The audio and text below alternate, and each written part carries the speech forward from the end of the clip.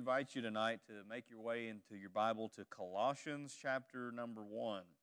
Colossians 1, I want to use verse 9 down through verse number 14 as our text for tonight, and this will tie into the overall subject matter that we're looking at. We're starting a new study and series tonight called Characteristics of a Healthy Church. Characteristics of a Healthy Church, and this is more of an introductory type of message to this and kind of showing what a church is and why we need to seek a healthy church and why we should want to be a healthy church. That's really what it boils down to. The title of the message is Desiring to be a Healthy Church. And I know, church, that's what you want us to be at Lee Creek, don't you? That is what we want to be. It's what we aspire to be. And so let's read our text as we begin. Colossians 1, verse 9, Paul writing to the church in Colossae, he says, "And so from the day we heard, we have not ceased to pray for you, asking that you may be filled with the knowledge of His will, in all spiritual wisdom and understanding, so as to walk in a manner worthy of the Lord, fully pleasing to Him, bearing fruit in every good work, and increasing in the knowledge of God, being strengthened with all power according to His glorious might, for all endurance and patience with joy, giving thanks to the Father who has qualified you to share in the inheritance of the saints in light.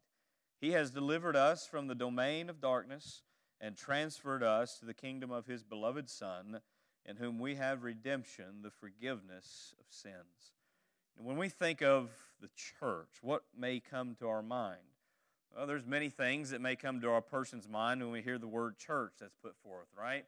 Some people may think of some good things. Maybe they've been truly blessed and edified by a church. It's been instrumental in bringing a change to the life.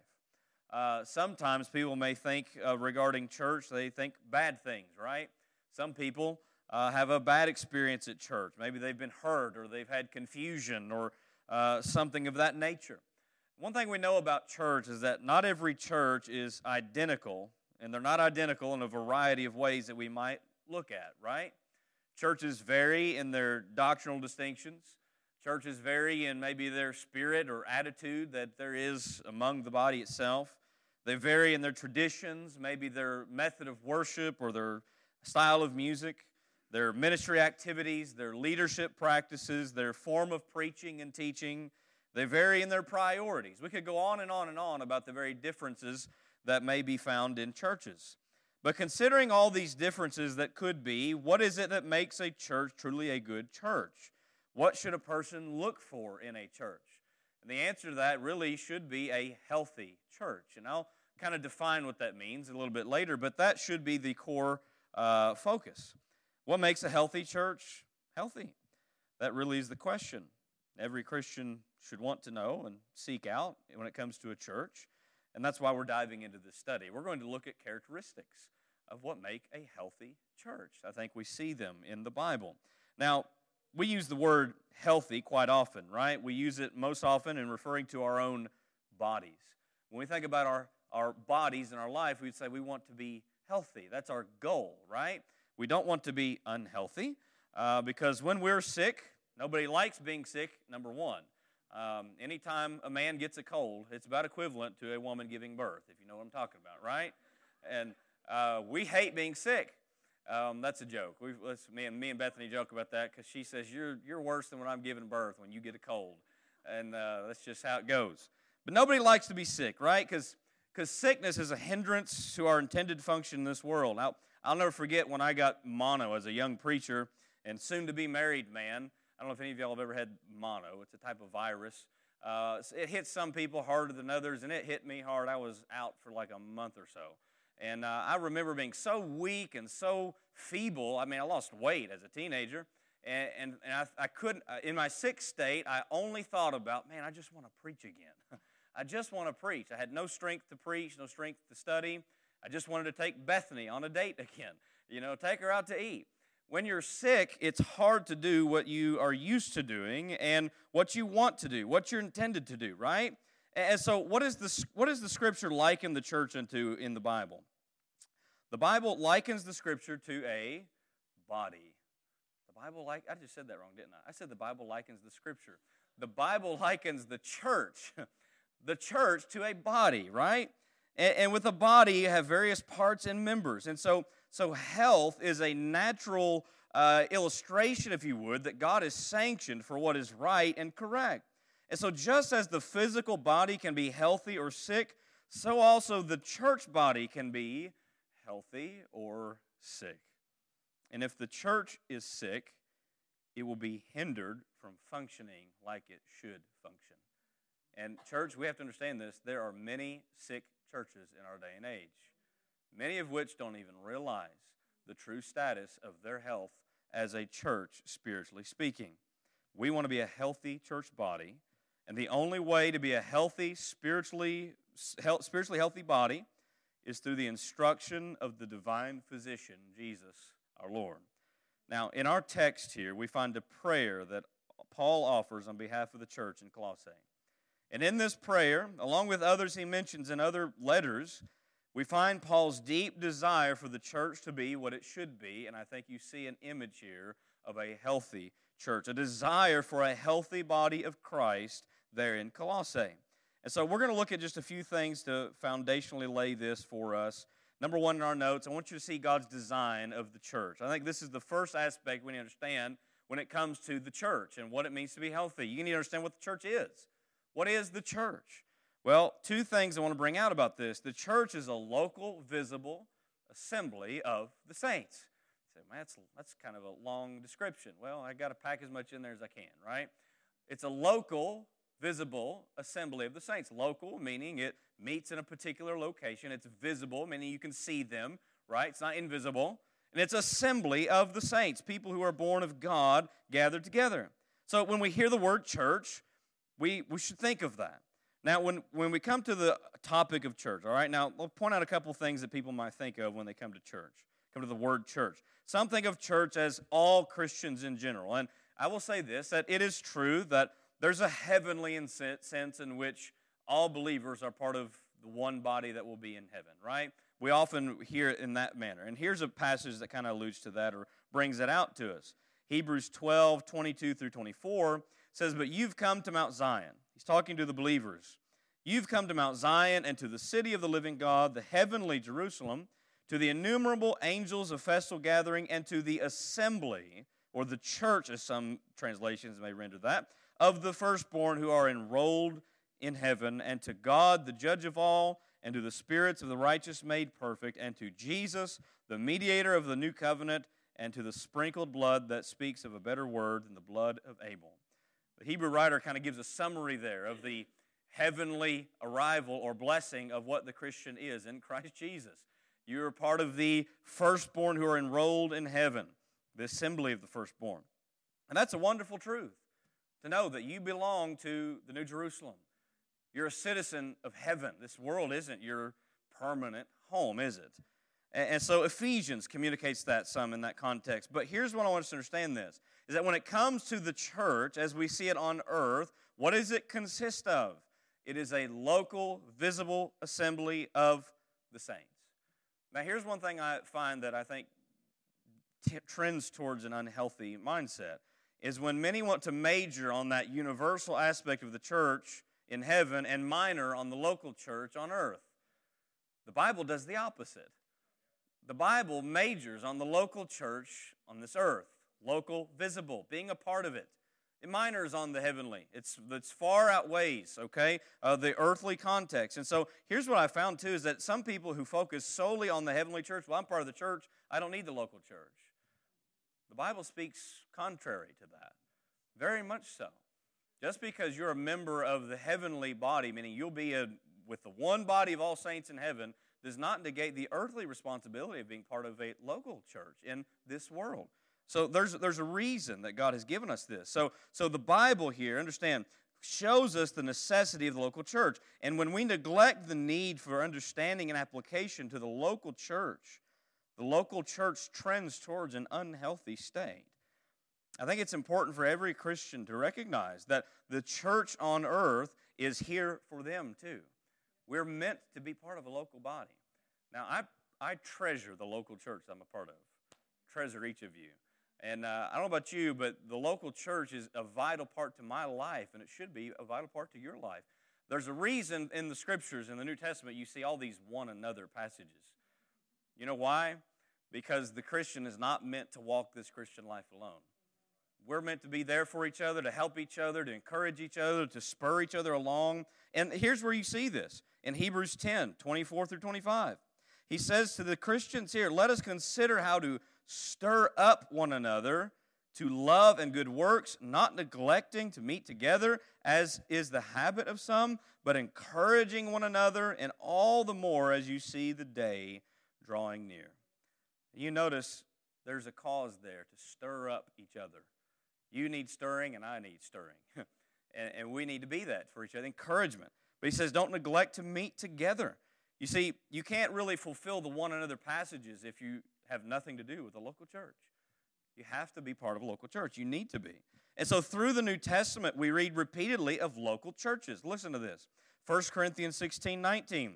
He says, the churches of Asia. You know what he's talking about there?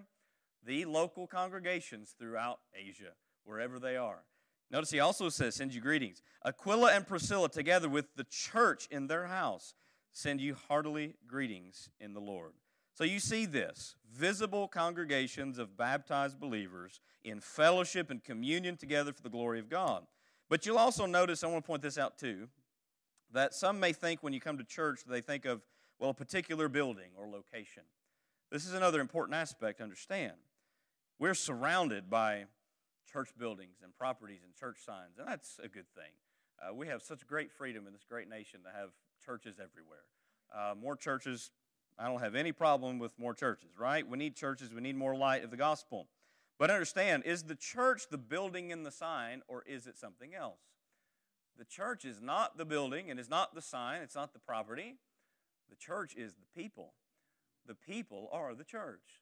So you know what? We as Lee Creek, if we chose to meet at Walmart parking lot on Sunday, we could gather there and have church. We would still be Lee Creek Baptist Church. Anybody up for that? Probably not, right? You'd much rather come here. But I'm just making a point. If we come into persecution, we have to hide somewhere else. We can't meet here, but we have to gather somewhere else. We're still going to be Lee Creek Baptist Church. The church is the body of people. It is people. And so what you find here is that the church, the people are the temple, not the building. The people are the church, okay? 1 Corinthians 3:16. Do you not know that you are God's temple and that God's Spirit dwells in you? Paul's writing to the church in Corinth. You are the temple of God. You understand that churches didn't have buildings like this until later on in church history. Many of them met in homes. Many of them met in caves. Many of them met wherever they could gather, in a field, whatever it may be. So we look at the church here. The fact that the church is the people of God gathered together shows us further that the church is local and visible. So now we come to this question. Why do the saints assemble in a local and visible manner? And here's the answer. The church gathers to minister the Word of God, to worship the God of the Word, and obey the Word of God in all of its practices. That's what we are called together to do, is to worship and glorify and obey God according to His Word. John Calvin rightly says here, wherever we see the Word of God purely preached and heard, and the sacraments administered according to Christ's institution, there it is not to be doubted a church of God exists. And those are probably the key elements that we look for in a church. And most would include discipline with that because, but he ties that into the administration of the ordinances because that is tied into there. But that's what we see in the early church. They did this. Acts 2:42, they devoted themselves to the apostles' teaching and the fellowship and to the breaking of bread and to prayers. You look at the early church as a model for a healthy church. So we gather in that reason. But letter B, the church not only is a local visible assembly of believers, the church is a living, unified body of believers. So we think about this. The church is not just a gathering of just any group of people. The people who gather as the church are the people of God. And as God's people, we're not like other groups of people who may gather for certain purposes, are we? Now you think about maybe a company has a gathering of its employees, and maybe they have a getaway, right, a retreat. They may have all of their employees come to one location, and they're there to go over meetings, go over budget for the fiscal year. Maybe they're setting goals and all of those sorts of things. That would be an assembly, they're gathering, they're doing something together, right? But the church is different than that, isn't it? It's not like some corporation.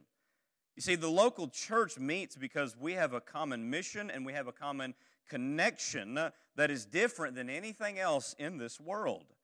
We, as God's people, we are one in Christ Jesus. We're unified together. We're connected deeper. We're not like just a fellow employee to a fellow employee.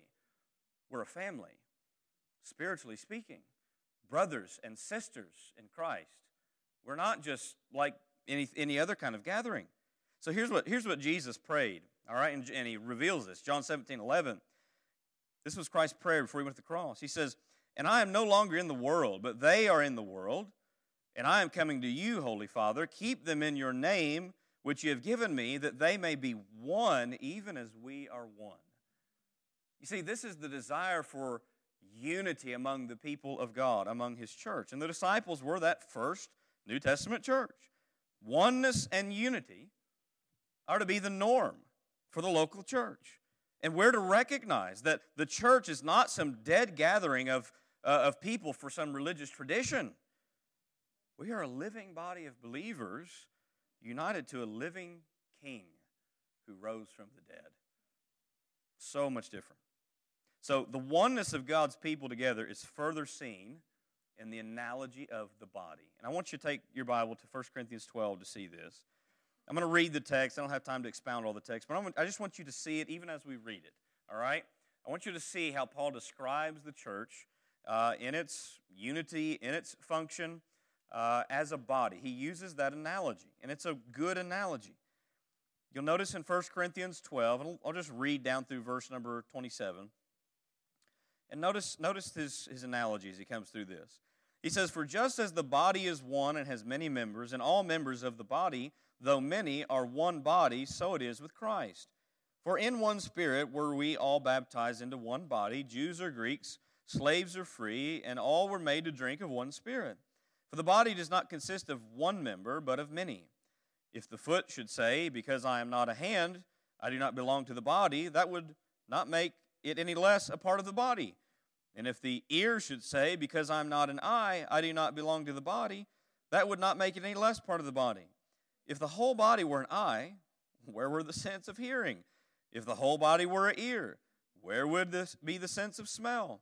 But as it is, God arranged the members in the body, each one of them, as He chose. If all were a single member, where would the body be? As it is, there are many parts, yet one body. The eye cannot say to the hand, I have no need of you, nor again the head to the feet, I have no need of you. On the contrary, the parts of the body that seem to be weaker are indispensable. And on those parts of the body that we think less honorable, we've bestowed the greater honor, and our unrepresentable parts are treated with greater modesty, which our more presentable parts do not require. But God has so composed the body, giving greater honor to the part that lacked it, that there may be no division in the body, but that the members may have the same care for one another. If one member suffers, notice this, if one member suffers, all suffer together. If one member is honored, all rejoice together. And he goes on to say, now you are the body of Christ and individually members of it. Now, that's a lengthy discourse. I don't have time to lay all of that out. But I do want you to see the analogy of the body he uses and the importance of every part of the body. You understand that God is the one who adds to the body, right? He's the one that does that. And so He adds what is needed. And we're not ever to look at one person of the body and say, well, you're less important than I am, so we don't really need you, right? That's not how it works. That's just not how it works. And so each member needs each other, and it's to operate together. The church is alive, a functioning body, meant to be all that God's called her to be together. And since the church is one body, we as a body ought to seek to be healthy in our functioning together as that body. Now, this is kind of just a brief summary and foundation of the church. I didn't have time to go into a deep ecclesiology or doctrine of the church here. We could spend all year on that alone. But one key for us to understanding a healthy church is first seeing what God's design of the church is. It's a local, visible assembly in this world. It is a living, functioning body together. And as a body in Christ, we can be healthy or unhealthy. We can have certain aspects that are very healthy, and then maybe we might have some aspects that are not so healthy. You might have a little bit of both. So it's important for us to recognize that. So that brings me to number 2. What is God's desire for His body He has put together? God's desire for the church is this. Bet you can't guess it. The church is to be a what? Healthy. It's to be healthy as a body. When someone is looking for a church, what should they be looking for? I can tell you what I would be looking for. I would be looking for a healthy church. If they're mature in the faith, then they must be looking for that. Now, this does not mean that they are looking for a perfect church. I want you to distinguish that. Healthy church does not equal perfect church. In fact, I'm going to just burst your bubble real quick. There's no such thing as a perfect church. No such thing as a perfect church. I love this quote by Charles Spurgeon. He says it better than I could. He says, if I had never joined a church till I had found one that was perfect, I should never have joined one at all. And the moment I did join it, if I had found one, I should have spoiled it, for it would not have been a perfect church after I had become a member of it. Still, imperfect as it is the dearest place on earth to us. And I share his sentiment. Though the church is not perfect in this world, you're not going to find one, it is the dearest place on earth to me. So you think about how dear the church is to you. Now, while there's no such thing as a perfect church, there is such a thing as a healthy church. But sadly, understand this, many aren't really concerned about a healthy church in today's day and age. Some of that is due to ignorance, not knowing what a healthy church is, but some of that is simply because of unhealthy church practices. Many in this day and age, they want what is most convenient or palatable to their desires. And often those desires are earthly and carnal. Earthly and carnal. Unhealthy churches offer what unhealthy seekers are looking for. They are often attracted to unhealthy churches because the unhealthy churches offer what the unhealthy seekers think is good for them in relation to their religion. So unhealthy churches, you understand that, in short, are churches that drift from Scripture alone as their sole authority for faith and practice. They drift from leaning on the gospel as the power of God unto salvation and look to other means. They allow the culture to influence them. They allow themselves to be steeped in bad doctrine. They've sought to make the church about the people rather than about the Lord. Did you know that church isn't about us? It's not. It's about Him. It's for us, but it's about Him. And this will all tie together as we come through the particular characteristics that we'll look at. But I want you to consider this fact, that God is more interested in a healthy church with few people than an unhealthy church filled with many people. That's why the size of the church really doesn't matter to me. If there's 10 people here, I'd rather have 10 of you and have a healthy church than 1,000 of you and us be unhealthy. That's just how it is.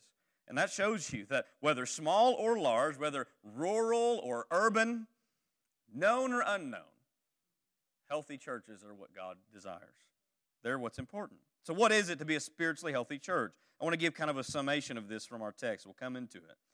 In short, a spiritually healthy church magnifies the true character and glory of God through their belief and obedience to the Word of God. A healthy church exalts Christ as she matures and follows the divine instructions of her Lord. So we think we want a healthy church. Do we see any kind of instruction in the Scripture that might show us what that looks like? Well, I think there's a little bit here in verse 9. It's not exhaustive. There's more in other passages, but I wanted to use this passage to show you this. Look at what he communicates in his desire for the church of Colossae. In verse 9, in Colossians chapter number 1, notice that his prayer for them is this, that you be filled with the knowledge of His will in all spiritual wisdom and understanding. What do you see there? Paul wants the church to be filled with the knowledge of His will. You see, a healthy church seeks to know the will of God so that they may carry out the will of God. The church does not have the right to seek to do its own will. We're not like that. We're not supposed to be that way, at least. We are to seek the will of God in all that we believe, in all that we do, in all that we say. The church, understand, is to follow His will above all else, no matter what that costs them. So how is the will of God known to the church? How do we know what God's will is? Do we just get some sign from heaven, or do we just have a random thought, I think God wants us to do this? No. The will of God is plainly revealed where, church? In the Word of God. You want to hear God speak, open your Bible and read it. That's how you get His message. That's how you know His will, okay? So the church is to follow His will. This is why the church in the early first century was so often instructed to teach and to know right doctrine. Doctrine matters. As we looked at Timothy not long ago, but he told Titus in Titus 2:1, but as for you, teach what accords with sound doctrine. What's that word sound mean? I thought it was interesting. In the Greek lexicon, there's two definitions here, and it's physical and spiritual. But in a physical sense, it means to be in good physical health. You want to be in sound health, right? In a spiritual sense, it means to be sound or free from error. So you could basically say that sound doctrine is spiritually healthy doctrine, doctrine that is right, free from error, truth. And so that is the foundation, understand, of a healthy church. It is truth. It is Scripture. It is the will of God revealed, known, and practiced by them. And that is why the doctrine of Scripture alone, sola scriptura, if you want to use one of the 5 solas, is a non-negotiable for every church. If a church abandons sola scriptura, they abandon being healthy. And maybe even abandon being a church altogether, depending on how far they go. So a church is not founded on opinion or tradition. They must be grounded in the Word of God if they're to be healthy. So what's the purpose of knowing the will of God? Notice as Paul continues, Paul says, so as to walk in a manner worthy of the Lord, fully pleasing to Him. See, right knowledge of God leads to the right application of His will. His desire for the church is to walk in a way that pleases Him, to do things that please Him, that are in accordance with His will. So often churches look to do what pleases them. I've been in churches that have done that. They fight and bicker over the dumbest things, and often go in a direction that is contrary to what Scripture plainly reveals. And I'm thinking in my mind, why are we even contemplating this? It's not in the Scripture. And so this is where we see how important this is. We want to please God, not ourselves. Notice what this brings about in verse 10. Bearing fruit in every good work. Isn't that what the Christian is to be fruitful? Isn't the church to be fruitful? A tree is known by its what? Fruit, right? There's good fruit, there's bad fruit. Now, you can see a lot about a church by the fruit that they produce. What do they produce in them? Is there a spirit of love? Is there unity? Is there truth there? Are they compassionate for the lost? Do they want to reach sinners? Do they care for missions? So many things we could tie into this. So understand that an unhealthy church will produce unhealthy fruit, but we're meant to bear fruit unto God. A healthy church produces good fruit. Notice next in His desire for them. I like this. It is to be increasing in the knowledge of God. That's His prayer for them. A church that's increasing in their knowledge of God. You know what that teaches us a couple things. Let me ask you this. Does the church ever come to an end of increasing in the knowledge of God? There are some that think they have. There are some that think they have. You understand? What's that teach us? That teaches us one thing. A healthy church, one, is continually growing in knowledge of God. But if they're going to continually be growing in knowledge of God, this also means that a healthy church is not puffed up in their pride about knowledge of God. And that is one of the dangers of knowledge. If we're not careful, we can think we know so much that we become arrogant and proud about it. Let us never be that way, because we have barely scratched the surface of all that we can know about God. The Bible, His Word, is inexhaustible. You'll never come to the end of it. It's not a book that you finish. It's a book you follow for the rest of your life. Romans 11:33 tells us of God, oh, the depth, the riches of the wisdom and knowledge of God, how unsearchable are His judgments and how inscrutable His ways. And ultimately, the greater that we know God, the greater we may reflect Him to the world around us, and because that's our purpose of why we're here, church. We're here to make Christ known. We're here to magnify the glory of His beautiful, awesome person that He is. Savior, Lord, and King.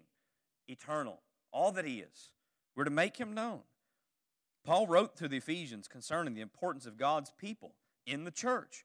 And he says in Ephesians chapter 3, verse 10 through 11, talking about the mystery of God being revealed. And notice what he says here about this. So that through the church, note that, through the church, how God has worked in the church and what He's done for the church, through the church, the manifold wisdom of God might now be made known to the rulers and authorities in the heavenly places. This was according to the eternal purpose that He has realized in Christ Jesus our Lord. The church is a beacon to the glory of God. And as Paul continues through this text and his desire, you look at verse 11 and 12, we could continue on. I'm not going to exhaust all of this. Verse 11, he tells them he wants them to be strengthened with all power according to His glorious might for all endurance and patience and joy. He wants this church to have strength and stability, joy and peace. These are marks of healthy Christians. But he goes on to say, giving thanks to the Father. He wants this church to be thankful, recognizing where their salvation comes from, recognizing where all their goodness comes from, giving thanks to the Father who has qualified you to share in the inheritance of the saints in light. See, all of this ties in to what a healthy church is to be. But not only that, understand, not only do we see that we're supposed to be healthy as a body, letter B, I want you to see this too because this ties into all of it together. The church is to be holy in its practices. What sets Christ Church apart from all the other professing congregations out there? It is that she is not like the culture and not like the world around her. She's not like them in her position of who she is in Christ, and she's not to be like them in her practices and what she does. Jesus in His prayer said of His disciples, they are not of the world, just as I am not of the world. Christian, did you know that you are not of this world? You're not. You're born again. You know what born again? The Greek word for born again literally means born from above, heaven. You're not of this world if you know Christ. Therefore, we're not to be like that, right? Notice that Paul communicates this truth in this text to a degree. Verse 13 and 14, notice what he tells them of, okay? This is the foundation for why we do what we do. He says, He has delivered us from the domain of darkness and transferred us to the kingdom of His beloved Son, in whom we have redemption, the forgiveness of sins. We used to be part of the world, but by the new birth, we're no longer part of that world. We're not of it. See, if the church is not of the world and has been delivered from the world, why would the church need to be like the world to win the world? That's a tongue twister, isn't it? Why don't you say it again?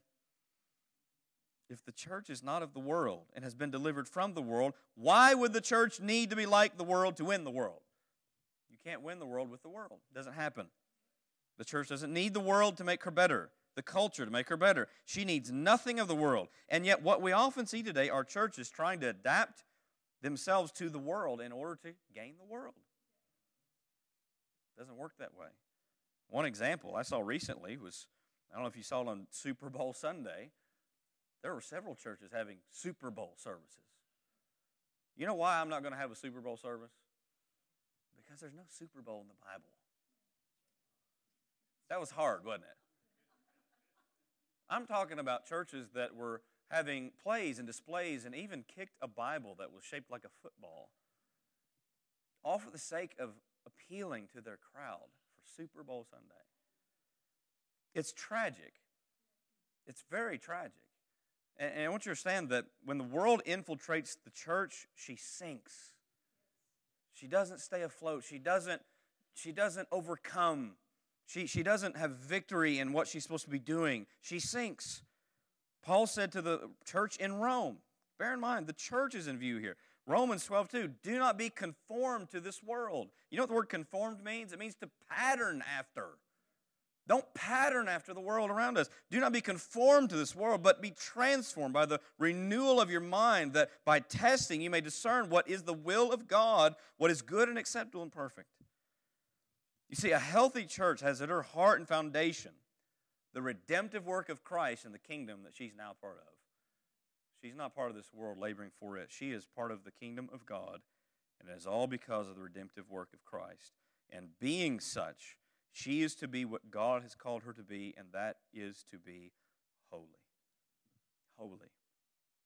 I point this out plainly for you here. Leviticus 19:2, God said to Israel, his people in the Old Testament, speak to all the congregation of the people of Israel and say to them, you should be holy, for I am the Lord your God, am holy. You say, oh, that's just Old Testament stuff. Okay, let's go to the New Testament. 1 Peter 1:15-16. Peter writes to those Christians, but as he who has called you is holy, so be ye holy in all your conduct, since it is written, you shall be holy, for I am holy. He quotes Leviticus.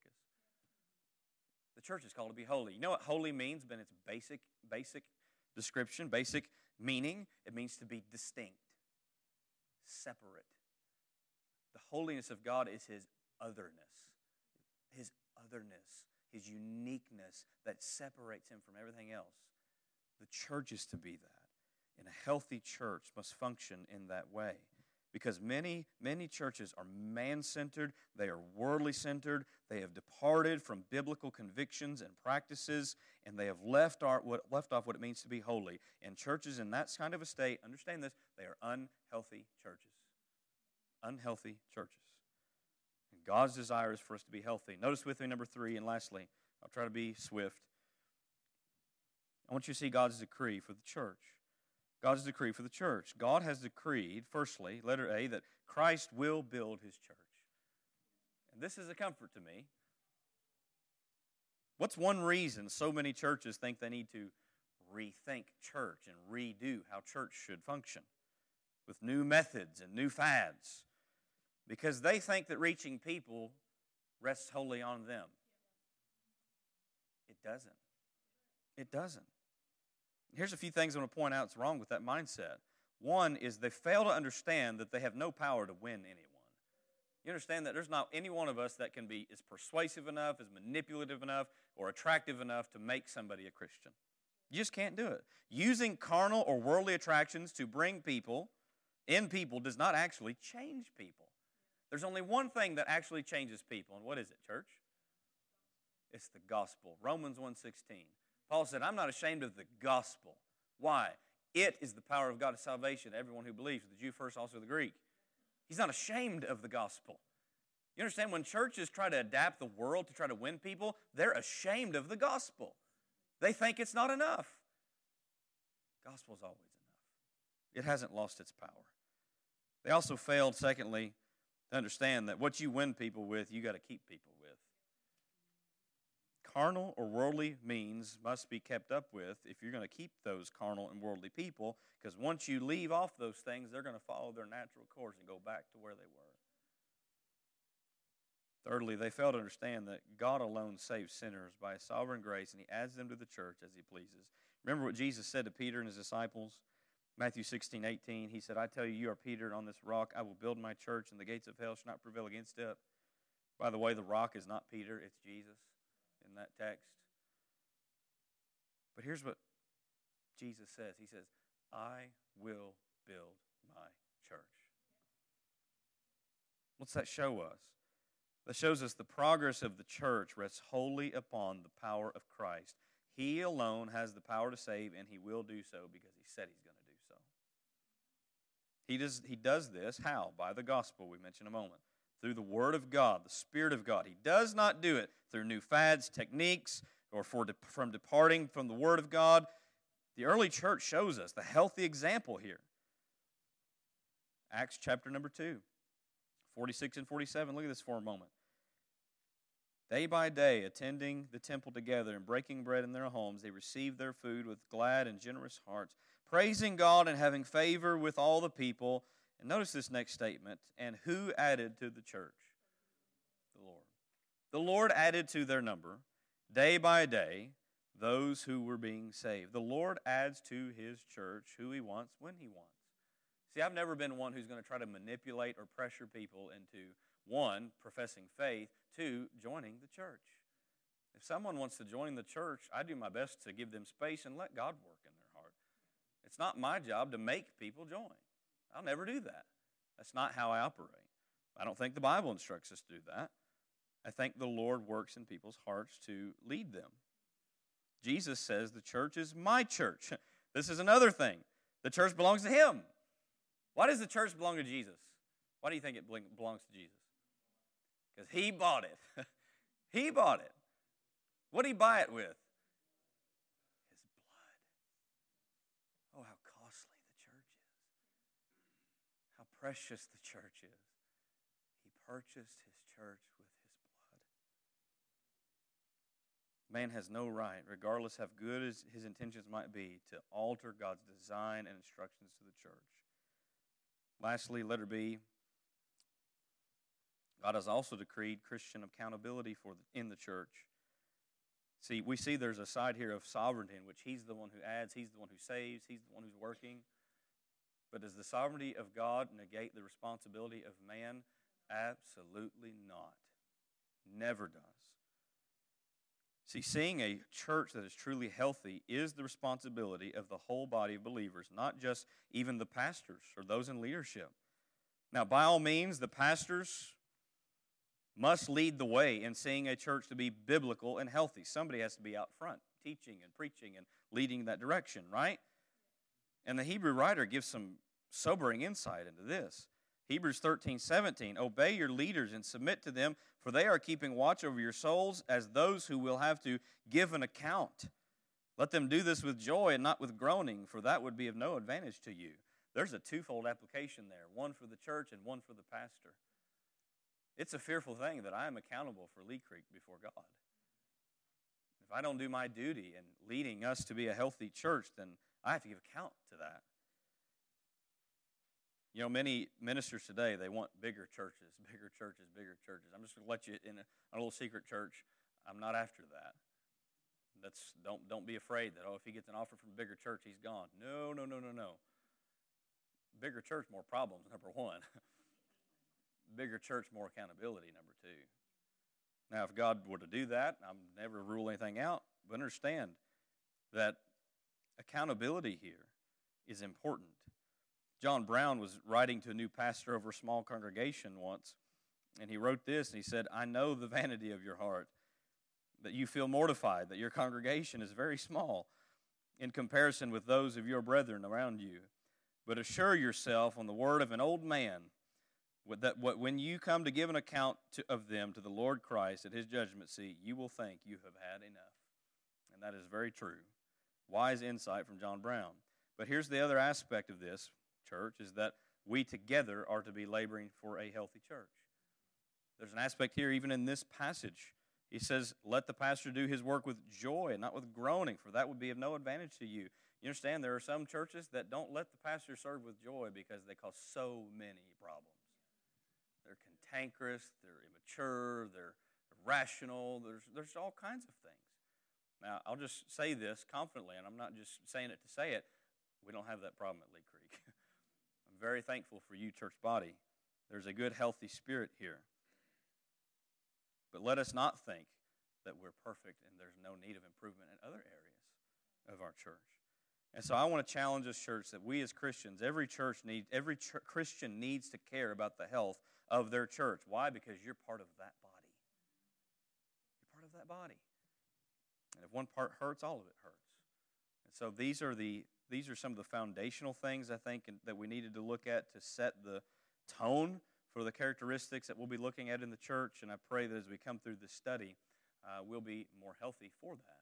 We'll be better off for that. We can make application to our lives.